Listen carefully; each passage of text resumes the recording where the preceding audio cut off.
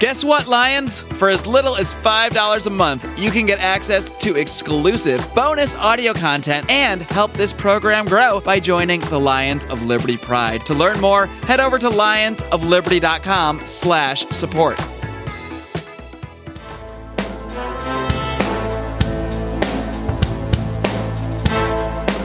Welcome to Felony Friday, a presentation of the Lions of Liberty podcast.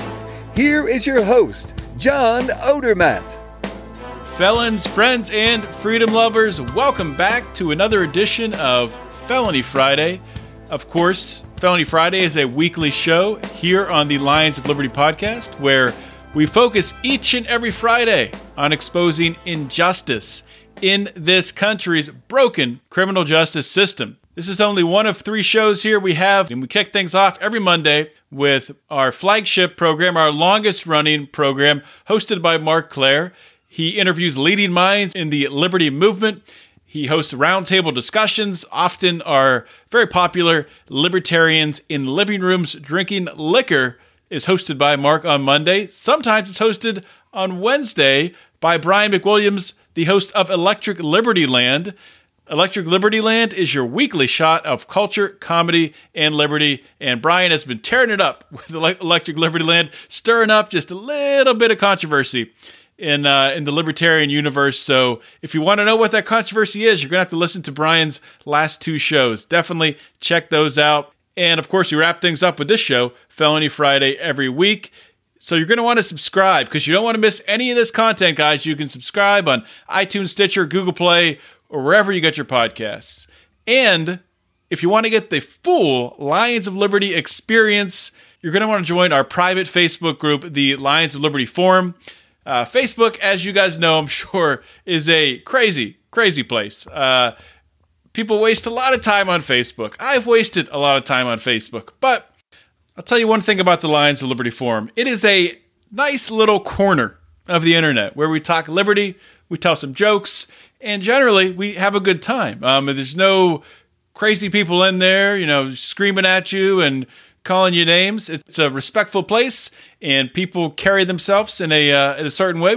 We've only had to kick out like 1 or 2 people, so it's just a great place all around. You can join the Lions of Liberty Forum by going on Facebook, typing Lions of Liberty Forum in the search bar at the top. It'll pop up, and if you're a real person, we'll get you right in.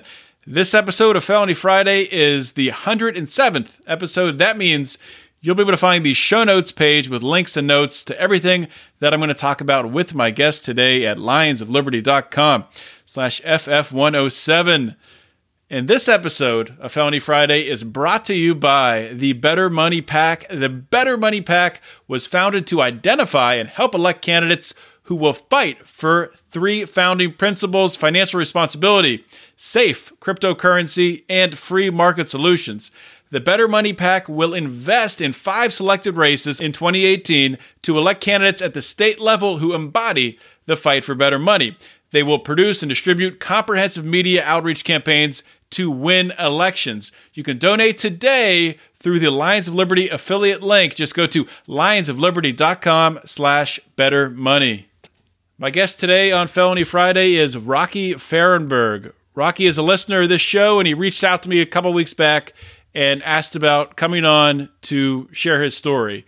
And, I'm always interested in bringing people on the show, people who listen to the show, people who have a criminal past on to share their story, because I think it's important. It's important for listeners to know. It's important for everyone out there to know that there's people around us who have a criminal record, who are functioning in society, who are contributing to society and succeeding in society. So I jumped at the chance to bring Rocky on.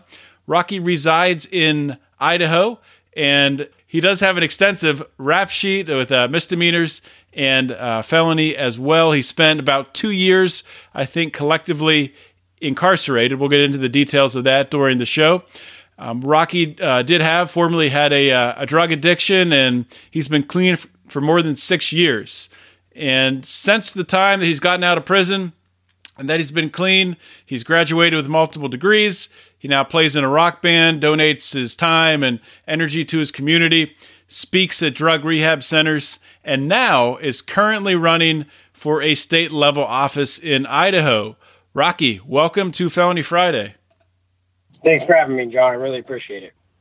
Well, thanks for coming on the show. And like I said in the intro, I'm definitely interested in bringing on listeners of this show, people who have a story to share. And I think you absolutely have a story to share. You have, a past that you've had to overcome some obstacles, maybe some of them self-inflicted.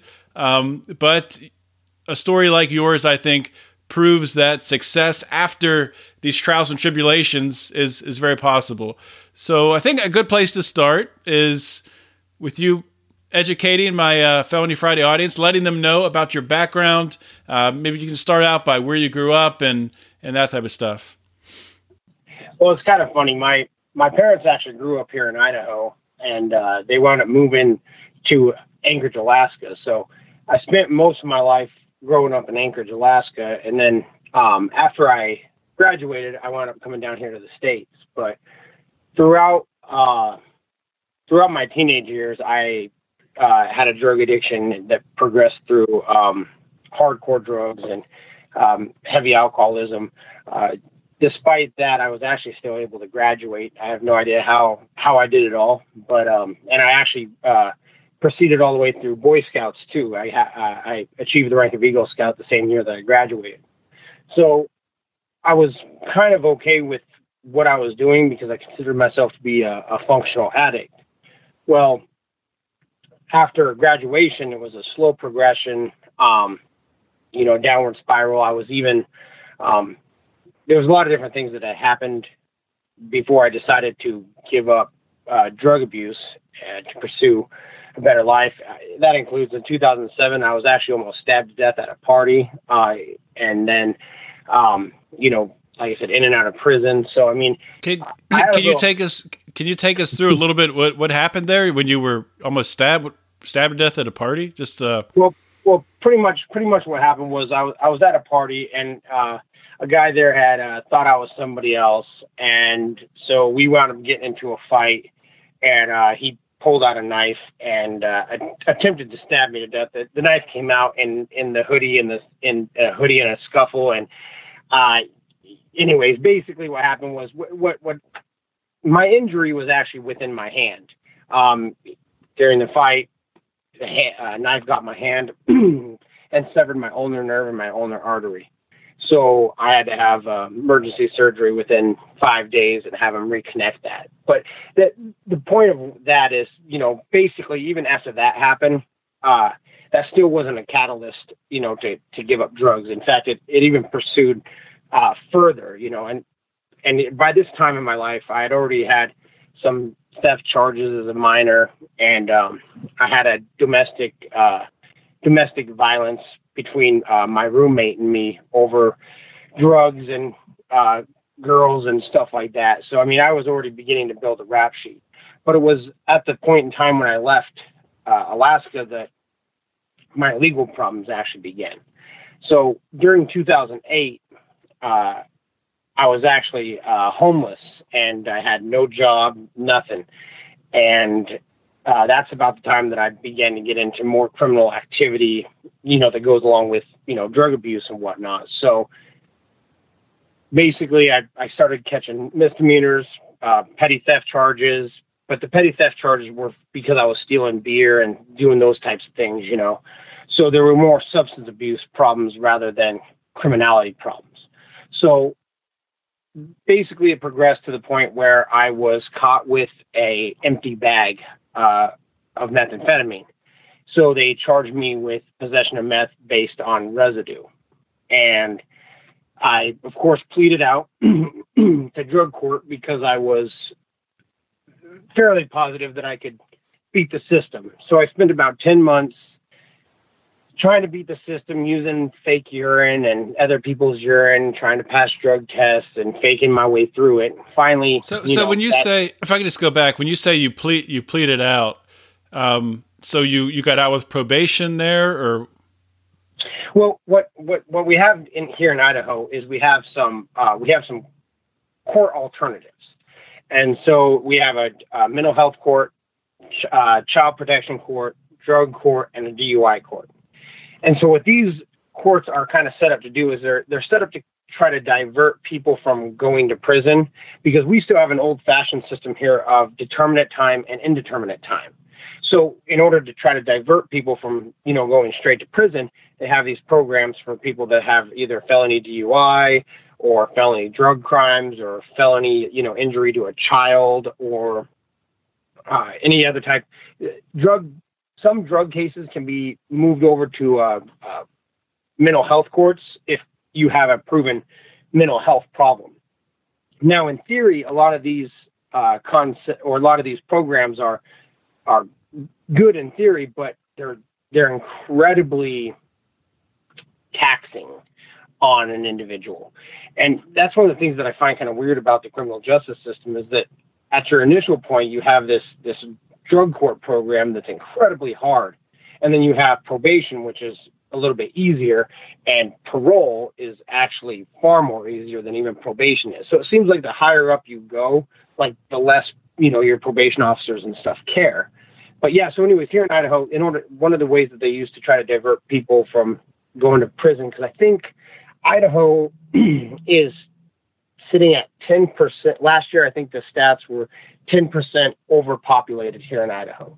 So, they try to figure out ways that divert people from going to prison. So yeah, I basically went into a drug court program, and it's super intensive. And I was basically using, like I said, other people's urine, faking my way through the program, so on and so forth. So what happened was, my house actually got raided. It wasn't any kind of a big raid or anything. Just basically some officers came over and got one of the other guys that was living at my house to open the door. They came in and they busted me for another possession. And since I'm in another county at that time, I have 2 different felony possession charges for methamphetamine out of 2 different counties. So going through court and everything, I had to go back and forth between counties and see 2 different judges and deal with 2 different types of sentencing. It was a big old mess. So one of the things they also have here in order to try to divert overpopulation in the prison system is they have what they call a rider program. And so with a rider program, what it is basically they take you to a minimum security prison, and they call it a programming facility, which is kind of a funny terminology. That's a messed up term there. Yeah. Something out of the future. Yeah. So what they go ahead and do is I know that the one at Cottonwood originally, I believe, started as one of the boot camp programs.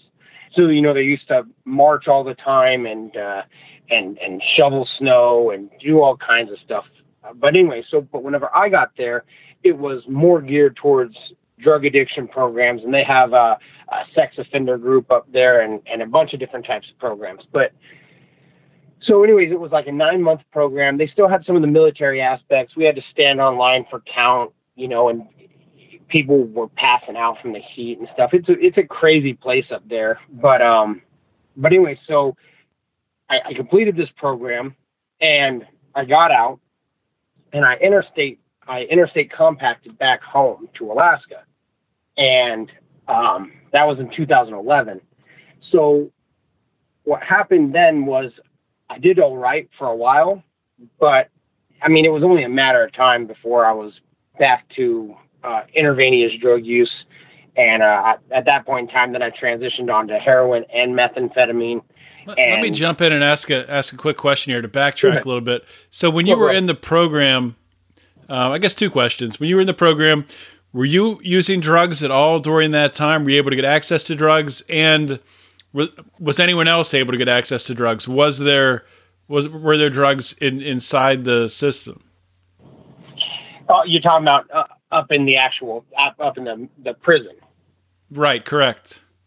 So this prison, they send you to the actual prison to a place called RDU, where they actually get you classified, and then they can send you to whatever rider program, and they can give you your LSI number, which is your likelihood of recidivism, and a few other things like that. So you go to the actual prison first, and then you move on to whatever program you're supposed to be going to. So the one that I went to is basically up in the middle of nowhere. It's up in the mountains. There's not really anything there. So you can't really get any drugs or anything from the other prison inmates because they call them timers and riders. So timers are people that are doing time. Riders are people that are on a rider program. So you can't really get any drugs or anything from the timers because there's not really any timers there. There was a little bit of tobacco and stuff up there, but you're up there with a lot of, low-level criminals. So you're up there with people that are going to, rat you out for stuff and just a lot of that type of behavior up there. So I had heard about previously people getting drugs up there, but I personally never saw them. All I really saw was, some tobacco and stuff come in. What was the second question again? Well, I think you answered it. If you were using drugs or able to use drugs, and if you saw any. So yeah, I think you answered that you didn't. Which is, the reason I ask is because previous guests, when they've told me when they're in prison, the population still has access to drugs. So I guess it depends on the situation, depends on the area. Yeah, and I should also say once again that this was a minimum security prison, like I said, program facility. So it was slightly different than they call it. They call it Prisneyland because it's a little bit different than your standard, prison. So, but so anyways, yeah. So I was back home in Alaska, and once again, things just progressed over time, and I was only out for about a year and a couple months, 3 months or so. But yeah, it eventually progressed on to getting high again, and I was wound up homeless in the middle of the winter in Alaska. I was staying with a couple other drug addicts and stuff, and I actually wound up having a moment of clarity, and I turned myself into an inpatient center in Alaska. And there was no fences or anything. It was a walk. I mean, there was a Carl's Jr. right across the street from us. This is Midtown Anchorage. You know what I mean? And so I turned myself into this facility, and had the best of intentions on completing the program. This was the first time I really made a step towards wanting to make a change. And I spent about 4 months there at this place, and it was really awesome. It was the first time that I was in a program where we actually got to interact with females, and we got to actually see women as more than just objects. It was just a totally different dynamic. Every day that you were there, because there's no fences, was the day you chose to be there. It was a therapeutic community, but it wasn't the same type of therapeutic community that we have here in Idaho. They actually give you the therapeutic community handbook and tell you to read it. Here it's kept away. Nobody even knew that there was a real thing as, a TC handbook. It was just completely different. It was so much care and concern. And, but as being an addict goes, after about 4 months, I thought I just, couldn't do it. And so I jumped ship and took off from the treatment center. And I was out for about a week. I didn't relapse on hard drugs, but I was smoking and drinking and trying to figure out what I was going to do. And I decided to take off from my buddy's house, and I wound up spending a night in a homeless shelter and was just like, this isn't for me, And so I went and turned myself back into my probation officer instead of staying on the run, and Idaho extradited me back down here. So at that point, I was lucky enough to get a chance at another rider. And it was at this point where I was sitting there in a jail cell, and I had the only thing that I could describe as just this epiphany, just this moment, this genuine moment of clarity where I just was like, I don't want to do this anymore, And so when that happened, basically I kind of just sat down and lined out this plan from stuff I've been hearing for the last 4 years, And, I was like, well, I'm going to develop this plan, pretty simple. So they have an acronym, KISS, keep it simple, stupid. So my program was basically based on keeping it simple. And so the simplest way I could develop a plan was to take and stop and redirect my thoughts. So basically do whatever old Rocky would do. So the concept of stopping and redirecting my thoughts was, well, anytime that I have a choice come my way, even if I look like an idiot, I'm going to stop and just think about it for a minute. And whatever old Rocky would do, I'm just going to do the exact opposite. Can you give an example of something that would be redirecting your thoughts, something that would come up? Yeah, actually, I can. I have a perfect example of it. So, as I'm sure from doing this podcast for so long, you have, I'm sure you're pretty aware that if you are in a prison facility and there's a fight or an issue or something that happens and you roll out of a tier or you call on the officer to move you out, you're placed in this under criminal code. Yeah, we call it criminal code, the basic, honor among thieves kind of thing, quote unquote. So under this criminal code, you therefore become a bitch. You become bitch made. So with that being said, I actually wound up running into some people that I had a problem with from years ago, and them and I got into a fight. Well, actually, they tried to attack me, but we got into a fight, and so I was back into my cell, and I started reading some books, started thinking about, what to do. I just kind of sat there, took a time out, and was like, well, what would old Rocky do versus what would new Rocky do? So old Rocky probably would have waited until breakfast, or maybe it was dinner. I can't remember what time of the day it was. But old Rocky probably would have waited till breakfast and waited until one of them came up and tried to take my tray and, smash somebody in the face with the tray, and then there would have been a big fight, and, then I would have flopped my rider. Then we go to go up to prison, and we're all fighting over something that happened that to be honest, I actually don't even remember what the original thing that happened on the streets was. So, that's basically what playing the tape out. So I ran the tape out, and that's the worst case scenario if I just stay here and I fight about this. So what are my other options then? My other options would be to, emulate the person that I want to be. And so the person that I want to be is a square. So if I'm wanting to be this square that's out there in the real world, and they come into a jail cell and this happens to them, what are they going to do? They're going to try to contact the CO and move out. And so I sat there for about a half hour staring at the button, trying to decide, because once you make that choice, here's where the problem lies. So once you make the choice to push that button, you can never go back to that. Because if I go back to that lifestyle after I push that button, I really am a bitch in that world. That's just the way it is. That's always the way it's going to be. Everybody knows that's just how it is.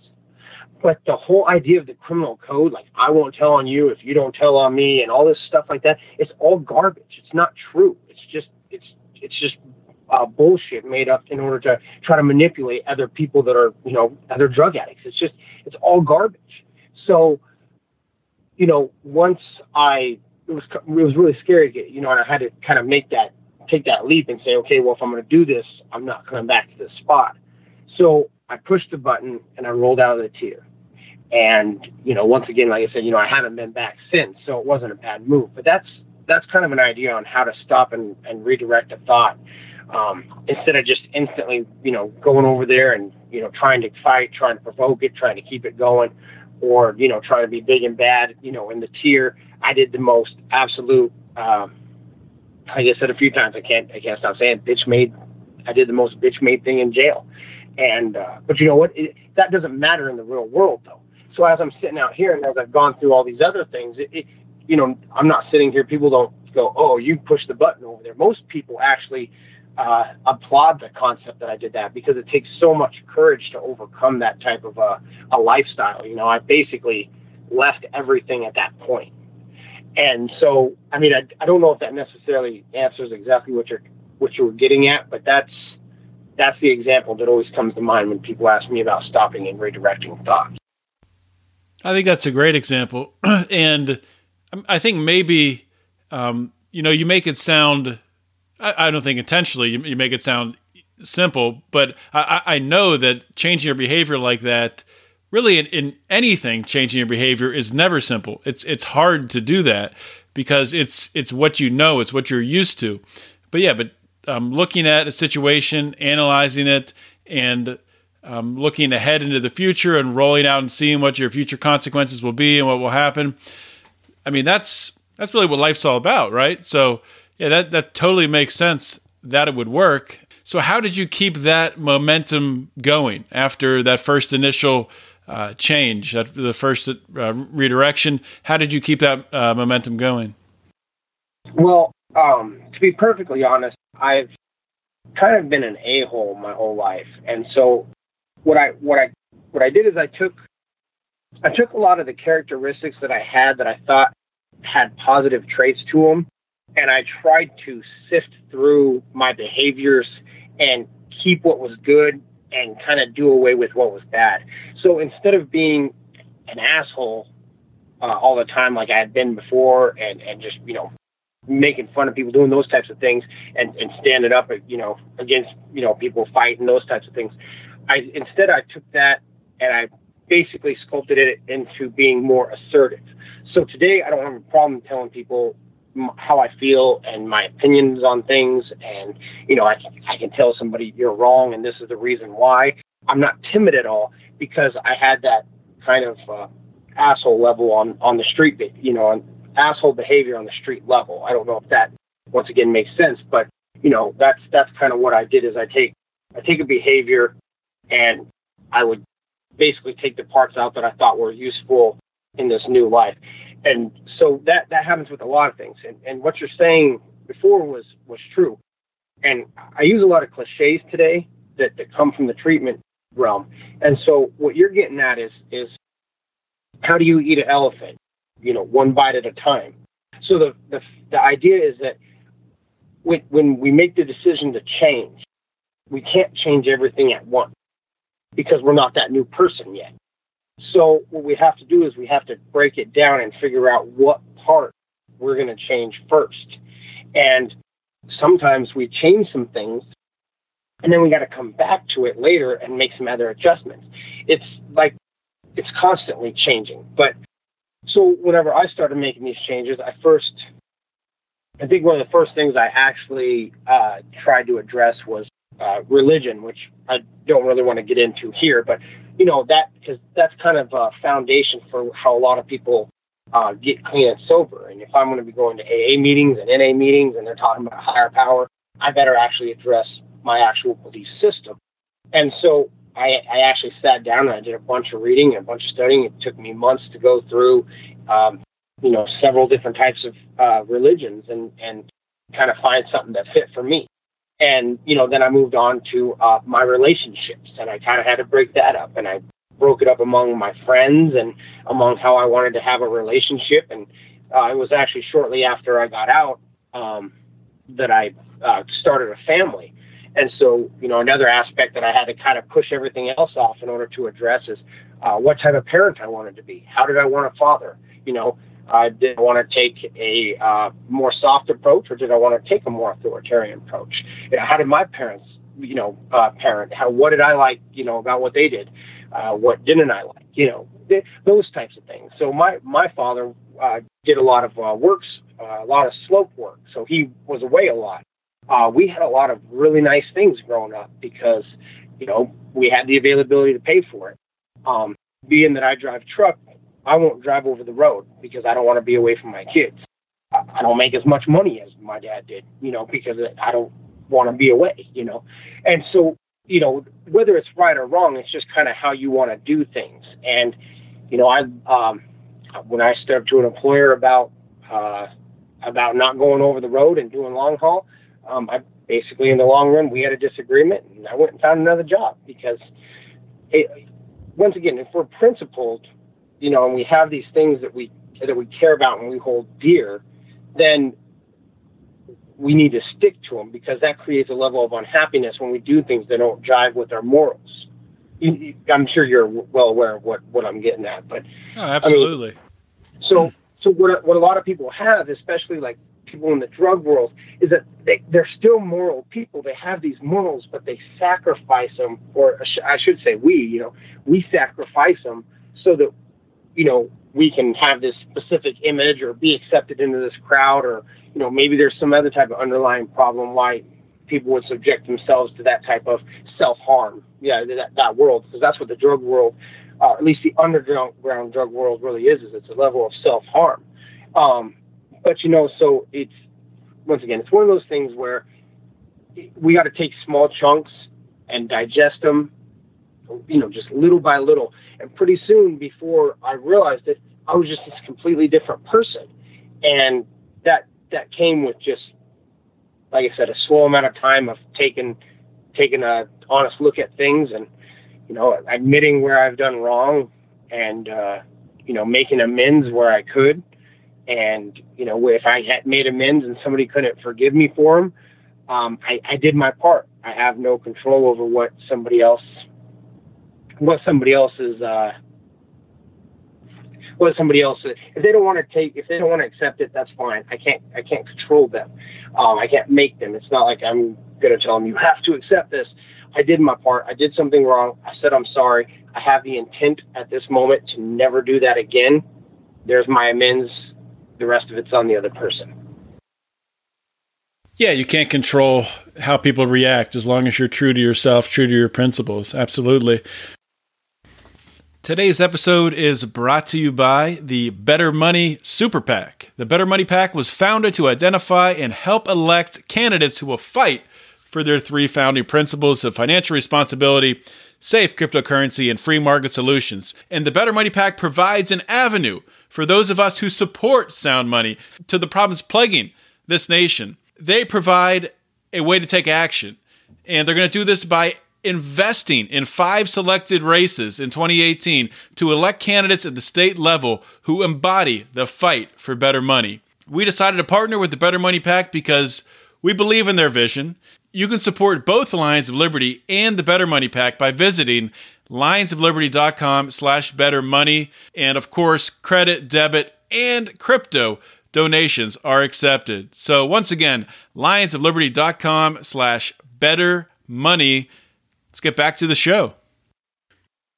So I'm curious to know, you've been sober now for 6 years. You completely changed your life, completely changed who you are as a person, started a family. You're having success in truck driving, being responsible. At what point in time did you decide, hey, why don't I get into politics? I mean, that's not something a lot of people just take on, but because it's a sacrifice. It's not easy. I mean, you have to campaign and raise money and put time into it. So, but what's driving you into the political arena? So, when I originally got out on probation, we had to do, you know, community service, and you'll probably get a kick out of this. But my probation officer and the probation here in Twin Falls, Idaho, District 5, you would have to go down and clean the offices for your community service. And usually with, you know, 20 guys and gals there, it'd only take about 4 hours, and they'd give you 8 hours for it. So I was doing it for a little while because my probation officer told me I had to do it for community service until as I was going through school and I started learning some more stuff and doing my own research and everything. I came in one day, I said, hey, I'm not going to come down here and clean anymore. And she basically told me I was. And I said, you know, you guys tell me that it has to be for a 501c3 organization, which you guys are clearly not.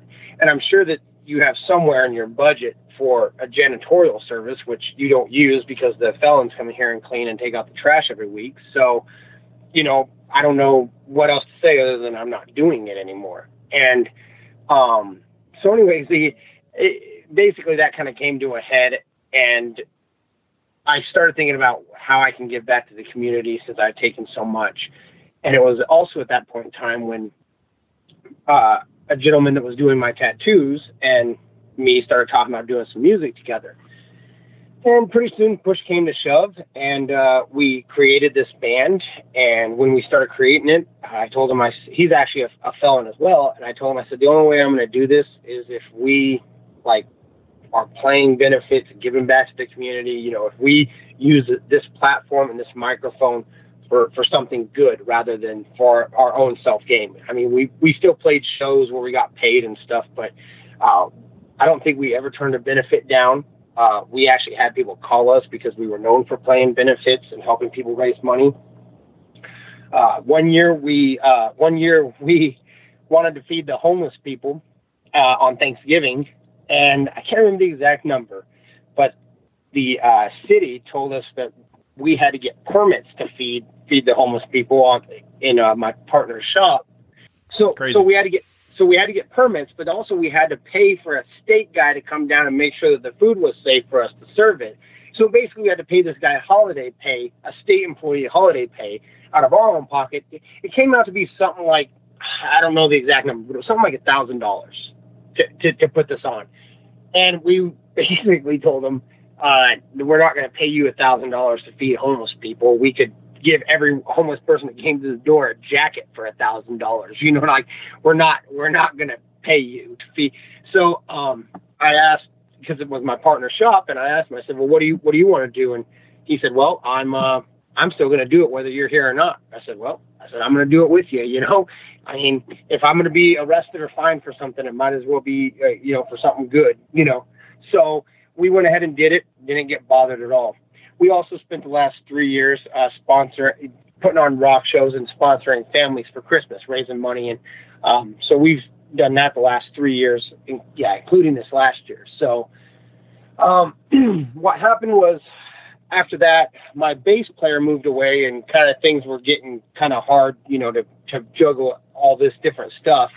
And there's a lot of politics in music too, you know. And anyway, so what I decided was that as the band began to dissolve, I wanted to continue to affect change, but I didn't want to be the guy out there on the corner with a street sign, you know, that nobody really pays any attention to, or, you know, just somebody who just rants and raves, and then I'm just this, you know, crazy guy on the internet or something. So I decided to run for office, and I did a little bit of research, and the level of change I want to affect isn't on the local level, it's on the state level. So I basically did a little bit of research, chose an opponent, and I'm going for it, you know. I consider myself to be a liberty-minded free market conservative. I would love to run on the libertarian ticket, but it's here in Idaho, they don't get elected. And so I'm running on the Republican ticket. And the big thing that I had with that, because I went through this real moral back and forth between some of the guys in the local Libertarian Party and some of the people that I've had helping me in the Republican Party.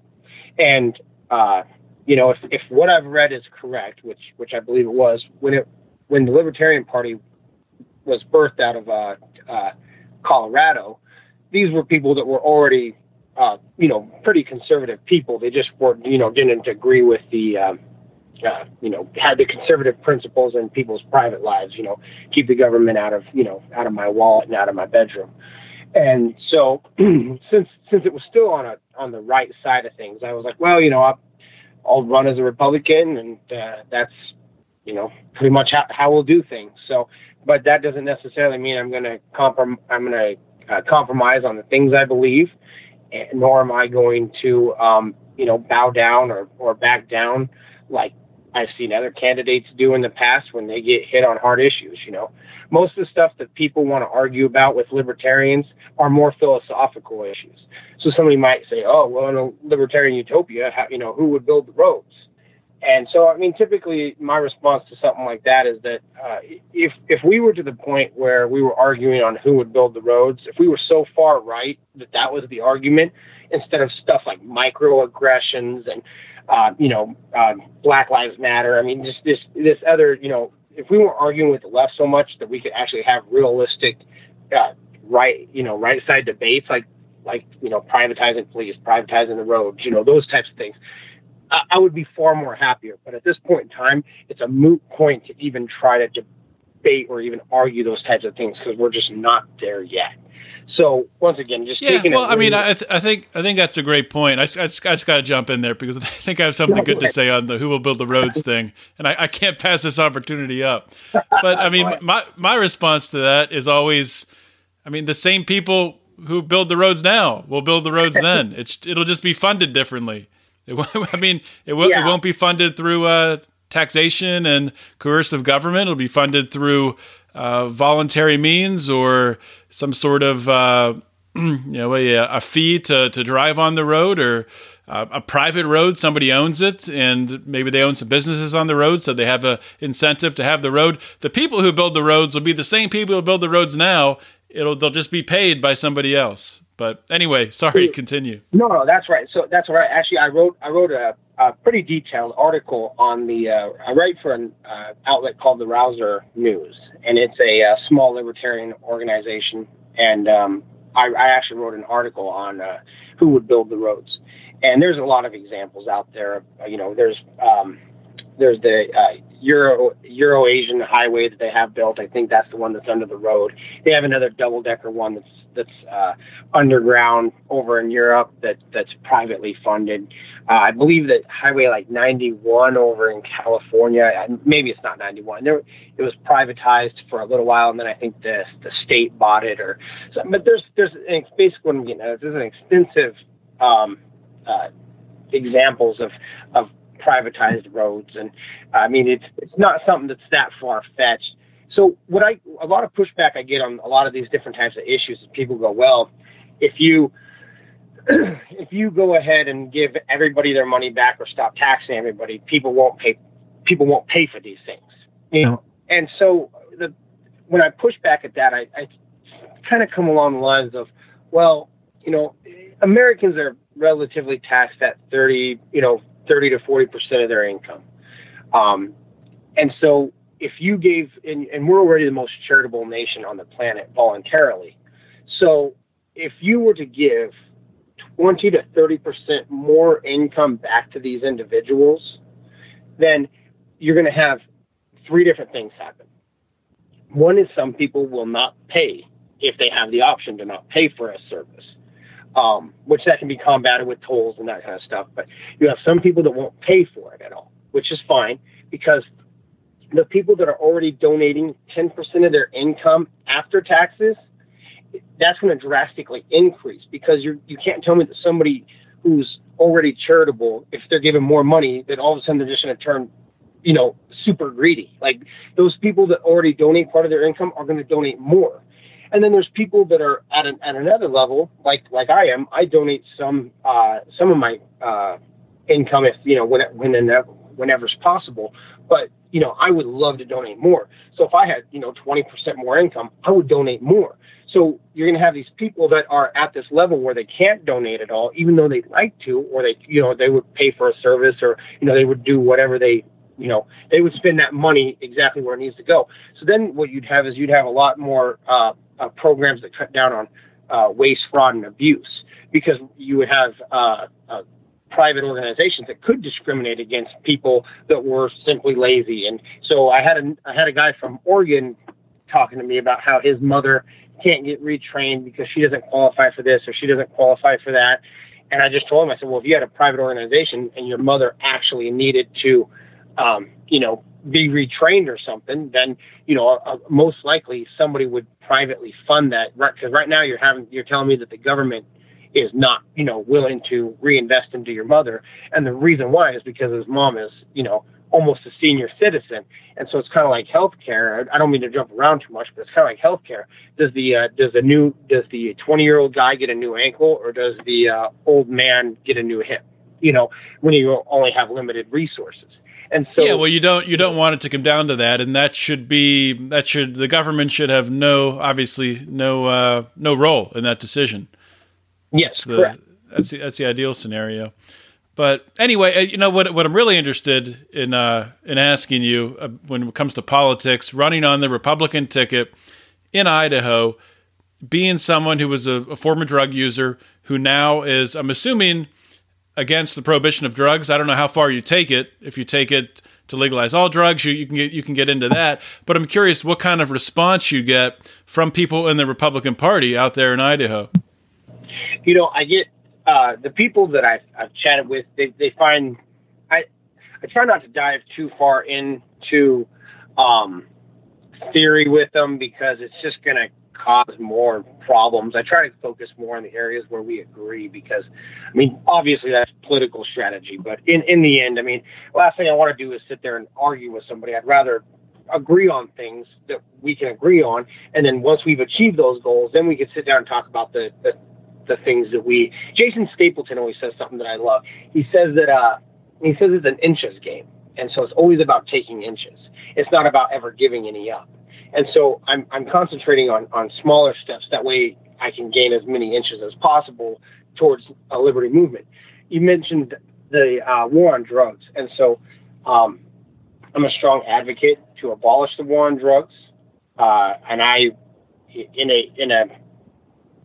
in a society where the roads were privately funded and the police were privately funded, you know what I mean? And we lived in this quote unquote libertarian utopia, then yeah, I would say that all drugs would be legal with one stipulation. The stipulation that I have is drugs that are proven to actually cause violence. So stuff like PCP it would not be something that I would advocate for being recreationally used, because there's a strong correlation between the behavior that somebody has on PCP and not. So what happens is people lose control. They become actually violent while on PCP. So once again, something like that, I would probably not advocate for. But I mean, I think in a situation like that, if you had truly legalized drugs across the board, and something I like to always say is prohibition is chaos, because prohibition pushes everything into the black market and introduces violence as a means of arbitration. But legalization is order, because it presents a situation where the market can come in and regulate things. So when you talk about something like PCP being legal, or drugs that cause people to go nuts, like bath salts, things like that, I think it's good to make them legal, to bring them forward, because when people when store owners, people running businesses selling these drugs, if they're selling a drug that has a nasty side effect and causes someone to go off and kill their wife or something, that store owner could end up being sued. But I think the more that we can bring out of the shadows where people can be held accountable for their actions, I think the better. Well, and yeah, and what that kind of gets to, and even currently with the laws, it's real dicey territory, because it's, if we have shops that are selling marijuana, and it's not like a marijuana bar where you just go in and smoke and then leave. If we're having like these shops that are selling them just like people are selling bottles of liquor, and so then we have this shop that's selling PCP too. The guy sells a PCP, the other guy goes out there and commits a heinous act, and then the guy who sold it to him should be responsible for that. Well, then, why can't we push that law towards people that are selling, bottles of alcohol? So if a guy gets drunk and shoots his wife, shouldn't the place where he bought the alcohol? It's not in the interest of a shop owner to sell something that makes someone go insane. That's like the old meme I've seen going around where it says something like Rand Paul, Paul Ryan, and Ayn Rand walk into a bar. They all order a drink and all die because the alcohol's tainted, because there's no government regulations, which doesn't make any sense. It's not in the self-interest of the owner to kill his patrons. It's not in the self-interest of the owner to give somebody PCP and then go commit a crime, and then it gets around town that, oh my God, this guy's handing out PCP, selling PCP, and one of his patrons just killed someone. I don't think anybody wants that. And see, I think that's a valid point. At the same time, like I said, I don't know any other way to explain it. If I know that something's going to be okay, so this is the way that it would be, and it wouldn't necessarily take care of the black market aspect that I fully agree with that we have with drugs right now, where you have this cartel come in and supply to this market, but the market for PCP is also very slim because of those effects, anyways. But I guess if we were going to have something along the lines of PCP policy, which is such a weird debate. I've never heard PCP policy debates. But if we were going to have something along those lines, so probably the middle ground that I would find would be a decriminalization, because then people can still be held accountable for their actions, why they were on the substance, and we don't necessarily have a full on shop selling PCP. But you know what I mean? Then it's also not necessarily that we're going to go out and raid everybody's house for PCP as well. So we're not. Yeah. Hey, if we're to the point that we're arguing about legalizing PCP, I think we're in a pretty good spot. So that's usually the grounds that I fall down on right there. If we're to this point, like we're good. You know, we're where we want to be, really. You know, so yeah, that's pretty much about it. Like I said, to kind of loop back around to connect the story again, once I got out of prison the last time, I went ahead and went to a school and got my CDL, decided that I wanted to keep going to school. I went to a college in Southern Idaho for about 3 years and left with 5 associate's degrees. And then I transitioned to Washington State University, where I'm projected to graduate in 2 years with 3 bachelor's degrees and a Bachelor of Science in Psychology, a Bachelor of Arts in Political Science and Economics, and a Bachelor's of Arts in Criminal Justice. And I'm currently my plan is to transfer to a University of Missouri for their economics program. So that's awesome. Well, I'm curious with that, and you have many more degrees than me. I just have 1, so you will have me outnumbered by many degrees. But have you had any issues with these universities, these colleges accepting you in to even take classes with your criminal record? Nah, my criminal record actually really only has affected me in state licensures, which I don't agree with at all. But you know, if I wanted to, I had some pushback about being able to get hours in to be a substance abuse counselor. They don't want me to be a substance abuse counselor, which cracks me up. And I had a few choice words for the lady at the state office because I thought it was completely ridiculous. But so anyways, I can't get certain licensures with my felonies, and housing. People don't want to rent to felons, and people don't want to rent to people that have drug addictions, especially like methamphetamine, because meth will stick to everything, and they don't know if I was ever a cook. So how do we solve that problem? Because I hear that from literally everyone that has a felony record, that the biggest hurdle is finding a place to live. How do we fix that? So that's actually a great question, because then we come down to this real libertarian idea. So do we enact laws that make it so people cannot discriminate or ask about criminal records? Or do we maintain with property rights where the individual that owns the property can ask for whatever they want because it's their property and they're renting to you? I mean, so where do we fall on this line? So if I was taking a completely libertarian standpoint, then, I would say that they would be able to, request a background check. And as today, I would actually say that I would agree with them being able to solicit a background check from me. Now, where we can change this is if we, once again, did away with the war on drugs and took a more realistic approach to drug abuse and recreational drug use. So if we did that and we stopped criminalizing people and giving them criminal records for substance abuse, then I wouldn't necessarily be affected by searching for a house, because they could do all the background checks they want. There's no criminal record because, well, drugs are not criminalized. So that's one aspect. And then most other crimes have some form of a victim.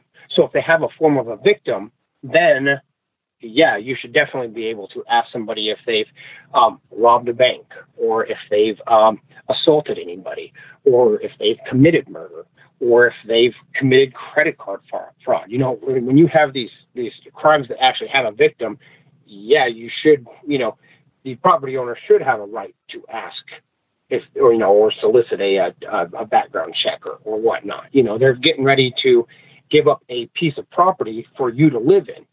So that would probably be where I stood on that, was if we address the criminal or the drug problem that we have, or the problem with the war on drugs, then we actually might be able to kind of move away from the absurdity of people asking for or discriminating against people that have victimless crimes.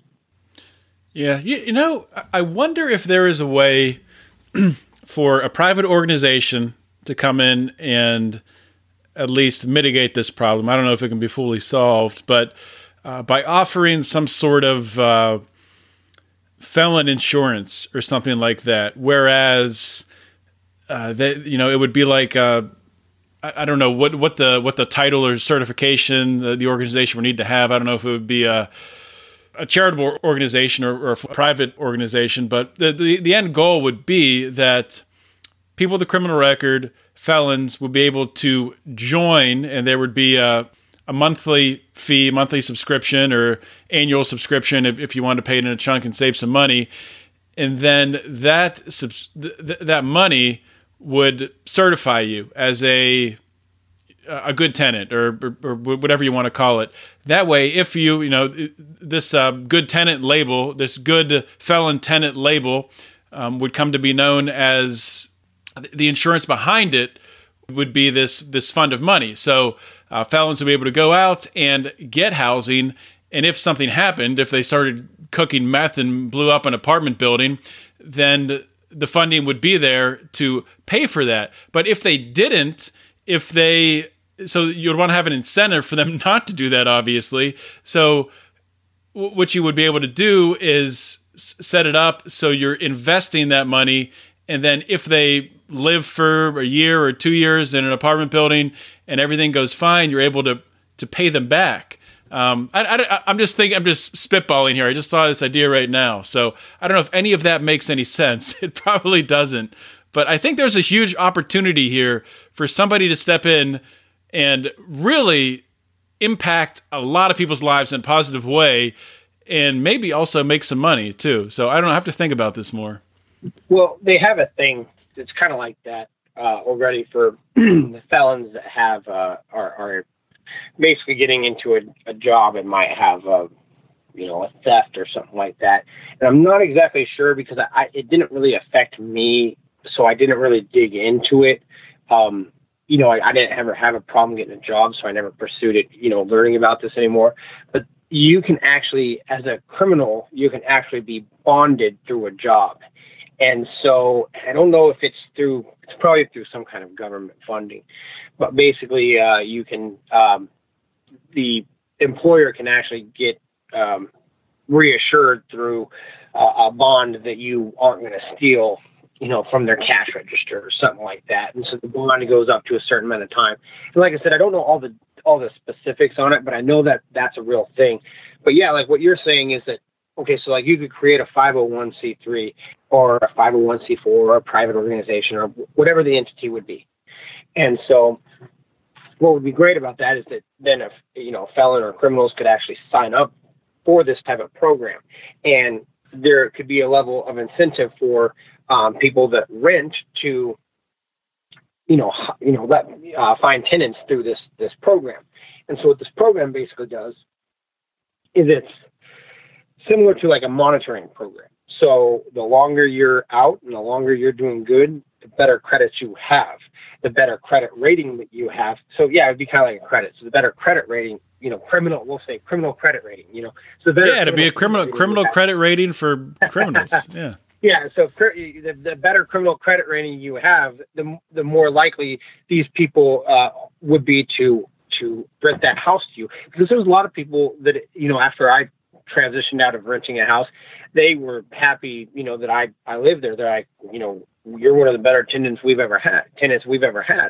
And, that's that. And I'm a felon. Most of the time I got rejected from so many different applications, but, if I'm one of the better tenants and, they're also renting to people that aren't, felons, then, once again, we're sitting here just when I go and speak at the treatment center, that I aborted from every time I go back home for Alaska. I was just up there for Christmas. I went and spoke. What I tell them all the time is that my past doesn't have to dictate my future. And so just because I have a past and I have to disclose it on an application, doesn't mean that that's the same person that I am today. So what you're getting at would be actually a really awesome thing to have, where there was a way to show people that I'm not that same person anymore. Because now the only thing that we really have is time. And through time, I could eventually just build myself back up. And but like I said, before we started the show, right now it's public record, and anybody can find that stuff out about me. So even right on my landing page for my website, I talk about being in the criminal justice system and catching felonies and stuff, and it is what it is. And I think that ironically, I think that it's made me a more understanding person to the criminal justice system, because I'm sitting here and I have degrees in criminal justice and I've been inside the system. And that's one of my strongest points, is I just have a real strong understanding of where, of the system and what works and what doesn't, at least to a degree on being there. And then, looking at some of the theories, because the thing about school, man, is that when I started taking political science, I was like, cool, that, we have some applicable stuff here. You learn how to run a campaign, you learn how to do that, some really cool stuff. And once again, it's all theory, which is what's so sad about how much, well, that's a whole other topic about how much school costs. But, it's this thing where you just go there and you basically just study all this theory. There's no practicum unless you go ahead and, take a course for it, And so, I mean, I'm just, once again, with the stuff I was interested in with political science, this is just another way for me to just jump in and get what I've been looking for out of it. And I'm one of those people that I just jump in and do it. I can sit there and read the stuff all day, but it's never the same as doing it. And so, once again, I'm just a regular guy, that had some problems early on in his life. Now I drive a truck. I got 2 daughters and a wife. I'm just a regular guy, running for office. And I think that that's, a fresh approach to what we have right now here, and you got these guys up there that are voting against. We have a grocery tax here in Idaho, and is basically an additional tax that's implemented into the groceries. And so, and I believe, if I'm correct, which I could be wrong, disclaimer, but I believe it was actually enacted in about 2008 in order to try to counterbalance the budget during the recession. And so it was supposed to be open-ended to be able to be taken away later. And I believe it was last session that they voted on it. They voted on getting rid of it. The Idaho Freedom Foundation, they do a lot of really good work. I believe they were the ones that put forth the bill to get rid of it. And it actually went passing the House. And but Governor Otter went ahead and vetoed it so that they could keep, the taxes coming in. So, once again, it's a real bum deal that we get this good legislation, coming through, and, it gets smacked down. But yet, we just also, in the same legislative session, we had, they started to regulate dietitians, and anybody who does American Sign Language has to get a license from the state, has to pay a license from the state to do American Sign Language. So, I mean, once again, we're sitting here and we're it's all ass backwards, and we just need people in there that have a realistic outlook on, our just the economy and the business and market. I mean, it's just frustrating in the end. I get so frustrated when I think of that, man. Can you vote in Idaho? Can felons vote in Idaho? So the way it goes in Idaho is you once you serve your time or complete your probation or your parole, then you have your rights reinstated. And so, once I finished my probation, I was able to register and vote. The only thing that there's a waiting period on is the gun rights, and that's the only thing that they have any type of stipulation for. So I have to wait. Oh, but you can actually get your gun rights back, though, in Idaho with a felony. Yeah. Most states like Alaska, Idaho, like hunting states that are actually, promote the ideas of hunting, will allow you to get them back. I believe Alaska will give them back right away for rifles and archery, but Idaho, I believe you have to wait five years from completing your sentence. So 5 years from the time that I finished my probation. They have to give you your gun back when they let you out in Alaska. You might get mauled by a grizzly bear walking down the street. yeah, it's pretty wild up there. Every time we go up, there's moose and yeah, bears. My parents live out and they live on the outskirts of Anchorage, and their backyard is the woods, and they get bears and moose and stuff that wander into their backyard all the time. So yeah, you can get all your rights back here. I'm trying to think of even all the rights. There was voting, gun rights, and like I said before, the felonies haven't really affected me very much beyond housing and state licensures. I haven't really felt the effects, but once again, my felony isn't as severe as some people's felonies. Some people have something that actually affects where they're going or what they're doing. It's something that has to do with a trust issue or something that has to do with a violence issue or and like an honesty issue like theft or something like that. You have, or even conspiracy. Even these conspiracy to commit burglary is almost is worse than having a drug or a substance. But in actuality, judging by the law, you've actually committed a crime having a drug versus conspiracy, which you've just planned to commit a crime. So yeah, conspiracy is just them getting you on not agreeing to a plea deal where you give up other people, and that's what conspiracy is. It's bullshit. But yeah, no. But what I'm saying is that even by the law, you haven't even actually technically gone out and committed the crime. And people most of the time will see the conspiracy to commit burglary worse than a felony possession of methamphetamine, which once again falls right in line with. You get a lot of pushback from people just because they're loud about it, about wanting to, not wanting to do away with the war on drugs. But a vast majority of the population, if you put it to a popular vote, you're going to get more people wanting to get rid of the war on drugs than people that want to keep it. It's really common sense, and it just doesn't make a whole lot of sense to keep spending billions of dollars on something that's just not working. Yeah, well, I agree with you, and I want to be cognizant of your time, so we're going to wrap this up. But I do agree with you that if you put it up to popular vote across the United States, legalize marijuana, I think 100%, not 100%, I'm very certain that you'll pass with like at least 60-40 would be in favor of full legalization, decriminalization of marijuana. You get into different drugs. Probably not. I think people would still be against it because they don't understand the effects of the prohibition making everything worse. But anyway, Rocky, I want to give you a chance to, and I don't think I asked you what position you're actually running for, so please say that. Please give us your website where everyone can find your campaign and donate and learn more about your platform out there.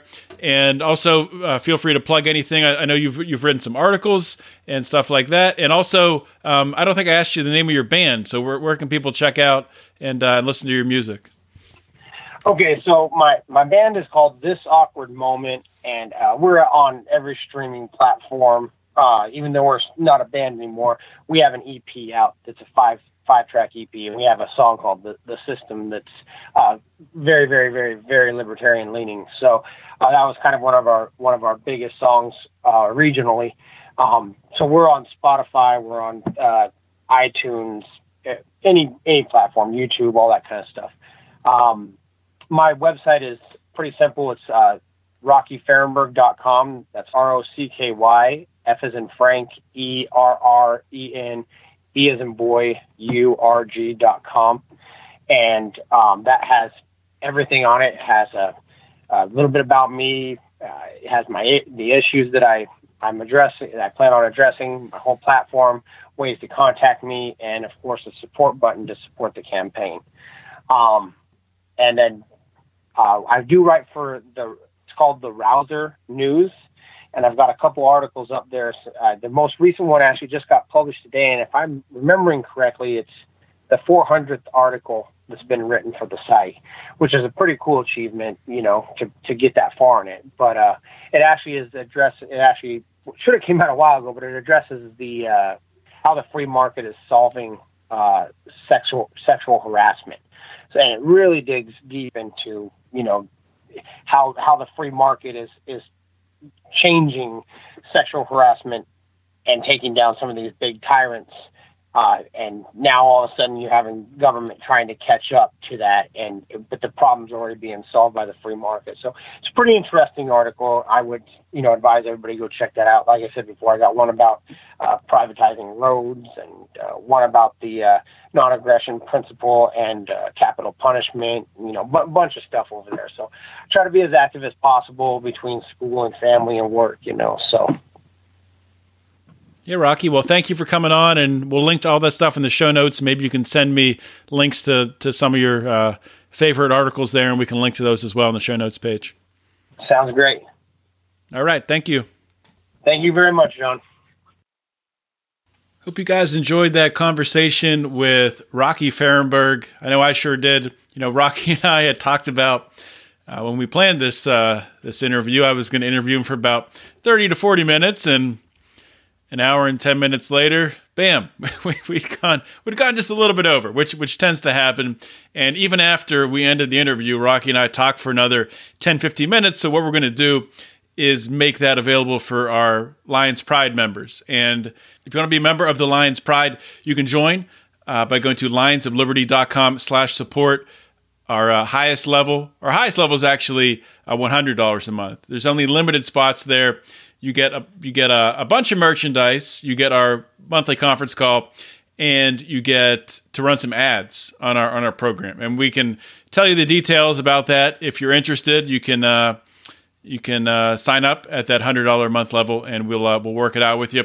But the next lowest level down, $25 a month. We have a lot of people there, and we have a monthly conference call with all those guys with our Lions Guard, we call it. Also $25 a month. You get a bunch of merchandise, 2 free t-shirts, koozie, and of course you get all of our bonus content. $10 a month, you don't get the call, you get some free merchandise, and you get all our bonus content. And at the $5 a month level, you get access to all of our great bonus content. Of course, some of that bonus content being a little extra interview with Rocky Fahrenberg. We have our running series, Conspiracy Corner. We have our running series, Degenerate Gamblers. We have extra questions with all kinds of different guests. And Brian will do some renditions of his famous Rand pluses and minuses. He'll do them for the Pride. So it's a great time. And it's only $5 a month to get in at the lowest level. And it all goes towards building this show up and getting us to our next goal. So we've been running ads on other libertarian podcasts, expanding our reach. That goal started happening at, I think, $500 a month is where we did that. We're at about $700, a little over $700 a month now. I think last I checked, $715, something like that. We want to get to 1,000. When we get to 1,000 a month, that means we are hitting the road, and we're going to start going to some libertarian conventions, some liberty focused conventions. So please help us to help you and get out there in the streets and pound the pavement for liberty. Just a couple more notes before I wrap this up. I really did enjoy my conversation with Rocky. I just want to stress that again. Rocky is not a libertarian. I don't know if he considers himself a small L libertarian even. I think he said he's a conservative leaning libertarian or something like that. And I don't think that the path to liberty I don't think the long-term path to liberty is through the GOP. I think the long-term path to liberty, to really making an impact, is going to be, really outside of politics altogether.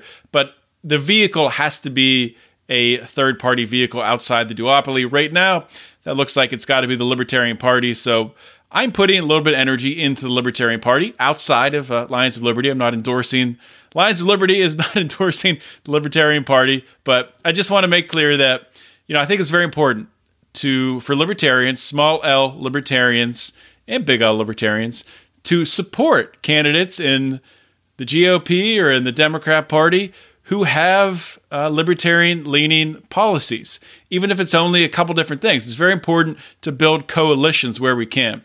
That's what we have to do, and that's how we're going to make progress. That's how we're going to take our country back, and that's how we're going to get the government out of our wallet, out of our lives, and let the government know that we own our lives. We are individuals, and we can run our own lives. So, guys, I don't really have a lot else to say today. I know it's surprising. Let's just leave it at that. Thank you guys for listening. This is John Odermatt signing off. Always remember to keep your head up and the fires of liberty burning.